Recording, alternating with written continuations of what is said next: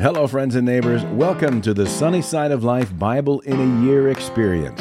Join me each day as I read the Bible from start to finish. I'm reading from the Life Application Study Bible, New Living Translation, published by Tyndale House Publishers. I pray this daily reading will bless you as much as it does me. So let's get started. February 9th, Numbers, chapters 4 through 6. Then the Lord said to Moses and Aaron, "Record the names of the members of the clans and families of the Kohathite division of the tribe of Levi. List all the men between the ages of 30 and 50 who are eligible to serve in the tabernacle. The duties of the Kohathites at the tabernacle will relate to the most sacred objects. When the camp moves, Aaron and his sons must enter the tabernacle first to take down the inner curtain and cover the ark with it. Then they must cover the inner curtain with fine goatskin leather and spread over that a single piece of blue cloth. Finally, they must put the carrying poles of the ark in place. Next, they must spread a blue cloth over the table where the bread of the presence is displayed, and on the cloth they will place the bowls, ladles, jars, pitchers, and the special bread.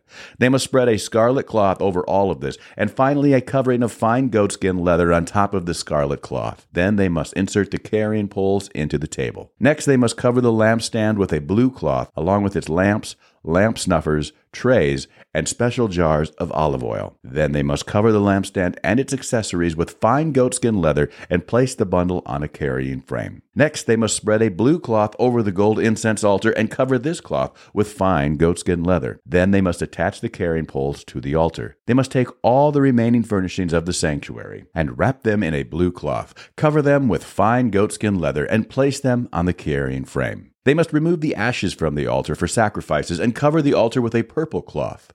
All the altar utensils, the fire pans, meat forks, shovels, basins, and all the containers must be placed on the cloth, and a covering of fine goatskin leather must be spread over them. Finally, they must put the carrying poles in place. The camp will be ready to move when Aaron and his sons have finished covering the sanctuary and all the sacred articles. The Kohathites will come and carry these things to the next destination, but they must not touch the sacred objects, or they will die. So these are the things from the tabernacle that the Kohathites must carry. Eleazar, son of Aaron the priest, will be responsible for the oil of the lampstand, the fragrant incense, the daily grain offering, and the anointing oil. In fact, Eleazar will be responsible for the entire tabernacle and everything in it, including the sanctuary and its furnishings. Then the Lord said to Moses and Aaron, "Do not let the Kohathite clans be destroyed from among the Levites. This is what you must do so they will live and not die when they approach the most sacred objects. Aaron and his sons must always go in with them and assign a specific duty or load to each person.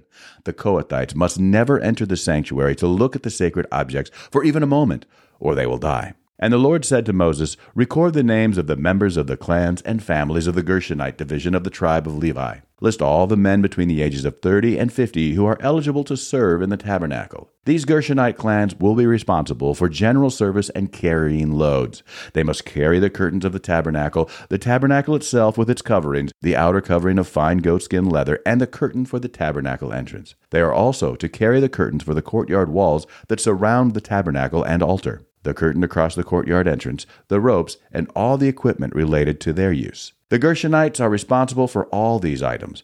Aaron and his sons will direct the Gershonites regarding all their duties, whether it involves moving the equipment or doing other work. They must assign the Gershonites responsibility for the loads they are to carry. So these are the duties assigned to the Gershonite clans at the tabernacle. They will be directly responsible to Ithamar, son of Aaron the priest. Now record the names of the members of the clans and the families of the Merarite division of the tribe of Levi. List all the men between the ages of 30 and 50 who are eligible to serve in the tabernacle. Their only duty at the tabernacle will be to carry loads. They will carry the frames of the tabernacle, the crossbars, the posts, and the bases, also the posts for the courtyard walls and their bases, pegs, and ropes, and all the accessories and everything else related to their use. Assign the various loads to each man by name. So these are the duties of the Merarite clans at the tabernacle. They are directly responsible to Ithamar, son of Aaron the priest. So Moses, Aaron, and the other leaders of the community listed the members of the Kohathite division by their clans and families.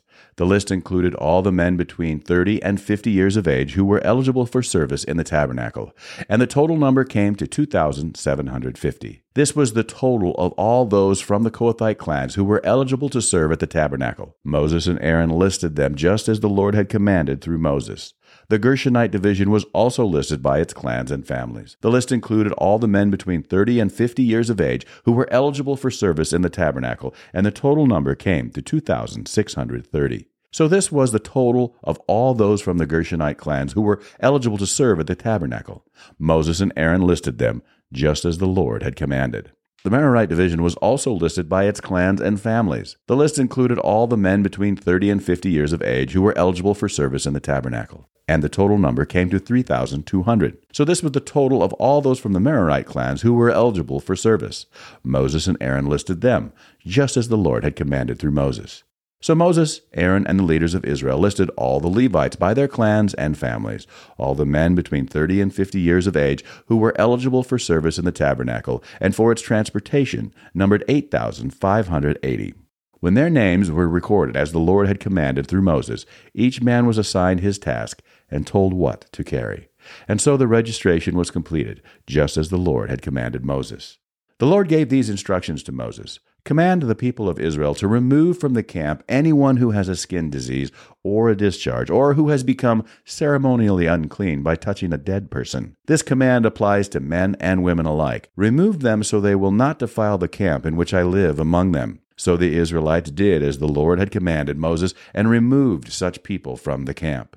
Then the Lord said to Moses, "Give the following instructions to the people of Israel. If any of the people, men or women, betray the Lord by doing wrong to another person, they are guilty. They must confess their sin and make full restitution for what they have done, adding an additional 20% and returning it to the person who was wronged. But if the person who was wronged is dead, and there are no near relatives to whom restitution can be made, the payment belongs to the Lord and must be given to the priest. Those who are guilty must also bring a ram as a sacrifice, and they will be purified and made right with the Lord. All the sacred offerings that the Israelites bring to a priest will belong to him. Each priest may keep all the sacred donations that he receives."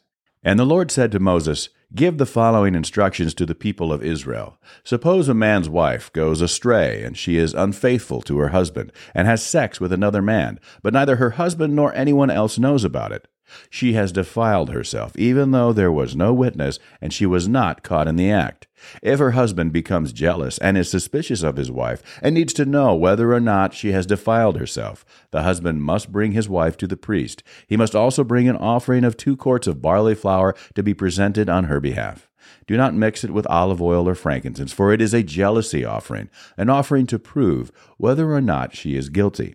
The priest will then present her to stand trial before the Lord. He must take some holy water in a clay jar and pour into it dust he has taken from the tabernacle floor. When the priest has presented the woman before the Lord, he must unbind her hair and place in her hands the offering of proof, the jealousy offering, to determine whether her husband's suspicions are justified. The priest will stand before her, holding the jar of bitter water that brings a curse to those who are guilty. The priest will then put the woman under oath and say to her, "If no other man has had sex with you, and you have not gone astray and defiled yourself while under your husband's authority, may you be immune from the effects of this bitter water that brings on the curse. But if you have gone astray by being unfaithful to your husband and have defiled yourself by having sex with another man," at this point, the priest must put the woman under oath by saying, "May the people know that the Lord's curse is upon you when he makes you infertile, causing your womb to shrivel and your abdomen to swell. Now may this water that brings the curse enter your body and cause your abdomen to swell and your womb to shrivel." And the woman will be required to say, "Yes, let it be so." And the priest will write these curses on a piece of leather and wash them off into the bitter water. He will make the woman drink the bitter water that brings on the curse. When the water enters her body, it will cause bitter suffering if she is guilty. The priest will take the jealousy offering from the woman's hand, lift it up before the Lord, and carry it to the altar. He will take a handful of the flour as a token portion and burn it on the altar, and he will require the woman to drink the water. If she has defiled herself by being unfaithful to her husband, the water that brings on the curse will cause bitter suffering. Her abdomen will swell, and her womb will shrink, and her name will become a curse among her people. But if she has not defiled herself and is pure, then she will be unharmed, and will still be able to have children. This is the ritual law for dealing with suspicion. If a woman goes astray and defiles herself while under her husband's authority, or if a man becomes jealous and is suspicious that his wife has been unfaithful, the husband must present his wife before the Lord, and the priest will apply this entire ritual to her. The husband will be innocent of any guilt in this matter, but his wife will be held accountable for her sin. Then the Lord said to Moses, "Give the following instructions to the people of Israel. If any of the people, either men or women, take the special vow of a Nazirite, setting themselves apart to the Lord in a special way, they must give up wine and other alcoholic drinks. They must not use vinegar made from wine or from other alcoholic drinks. They must not drink fresh grape juice, and they must not eat grapes or raisins. As long as they are bound by their Nazirite vow, they are not allowed to eat or drink anything that comes from a grapevine, not even the grape seeds or skins. They must never cut their hair throughout the time of their vow, for they are holy and set apart to the Lord. Until the time of their vow has been fulfilled, they must let their hair grow long, and they must not go near a dead body during the entire period of their vow to the Lord. Even if the dead person is their own father, mother, brother, or sister, they must not defile themselves, for the hair on their head is the symbol of their separation to God. This requirement applies as long as they are set apart to the Lord. If someone falls dead beside them, the hair they have dedicated will be defiled. They must wait for 7 days and then shave their heads. Then they will be cleansed from their defilement. On the 8th day, they must bring 2 turtle doves or 2 young pigeons to the priest at the entrance of the tabernacle. The priest will offer one of the birds for a sin offering and the other for a burnt offering. In this way, he will purify them from the guilt they incurred through contact with the dead body. Then they must reaffirm their commitment and let their hair begin to grow again. The days of their vow that were completed before their defilement no longer count. They must rededicate themselves to the Lord as a Nazirite for the full term of their vow, and each must bring a 1-year-old lamb for a guilt offering. This is the ritual law for Nazirites.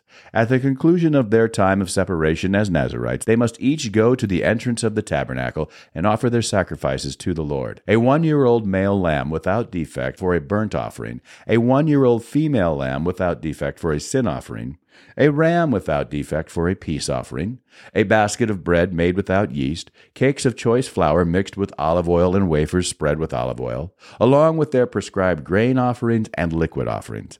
The priest will present these offerings before the Lord, first the sin offering and the burnt offering, then the ram for a peace offering, along with the basket of bread made without yeast. The priest must also present the prescribed grain offering and liquid offering to the Lord. Then the Nazirites will shave their heads at the entrance of the tabernacle. They will take the hair that they have dedicated and place it on the fire beneath the peace offering sacrifice. After the Nazirite's head has been shaved, the priest will take for each of them the boiled shoulder of the ram, and he will take from the basket a cake and a wafer made without yeast. He will put them all into the Nazirite's hands. Then the priest will lift them up as a special offering before the Lord. These are holy portions for the priest, along with the breast of the special offering and the thigh of the sacred offering that are lifted up before the Lord. After this ceremony, the Nazirites may again drink wine. This is the ritual law of the Nazirites who vow to bring these offerings to the Lord. They may also bring additional offerings if they can afford it, and they must be careful to do whatever they vowed when they set themselves apart as Nazirites.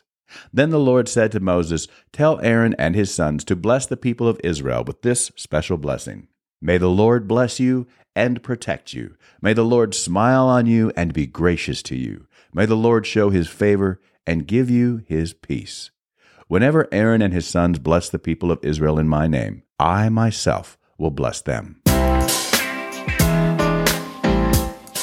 That's it for today, friends. Feel free to read ahead on your own. Before I go, let's share the Lord's Prayer together. Our Father who art in heaven, hallowed be thy name. Thy kingdom come, thy will be done, on earth as it is in heaven. Give us this day our daily bread, and forgive us our trespasses, as we forgive those who trespass against us. Lead us not into temptation, but deliver us from evil. For thine is the kingdom, and the power, and the glory forever. Amen.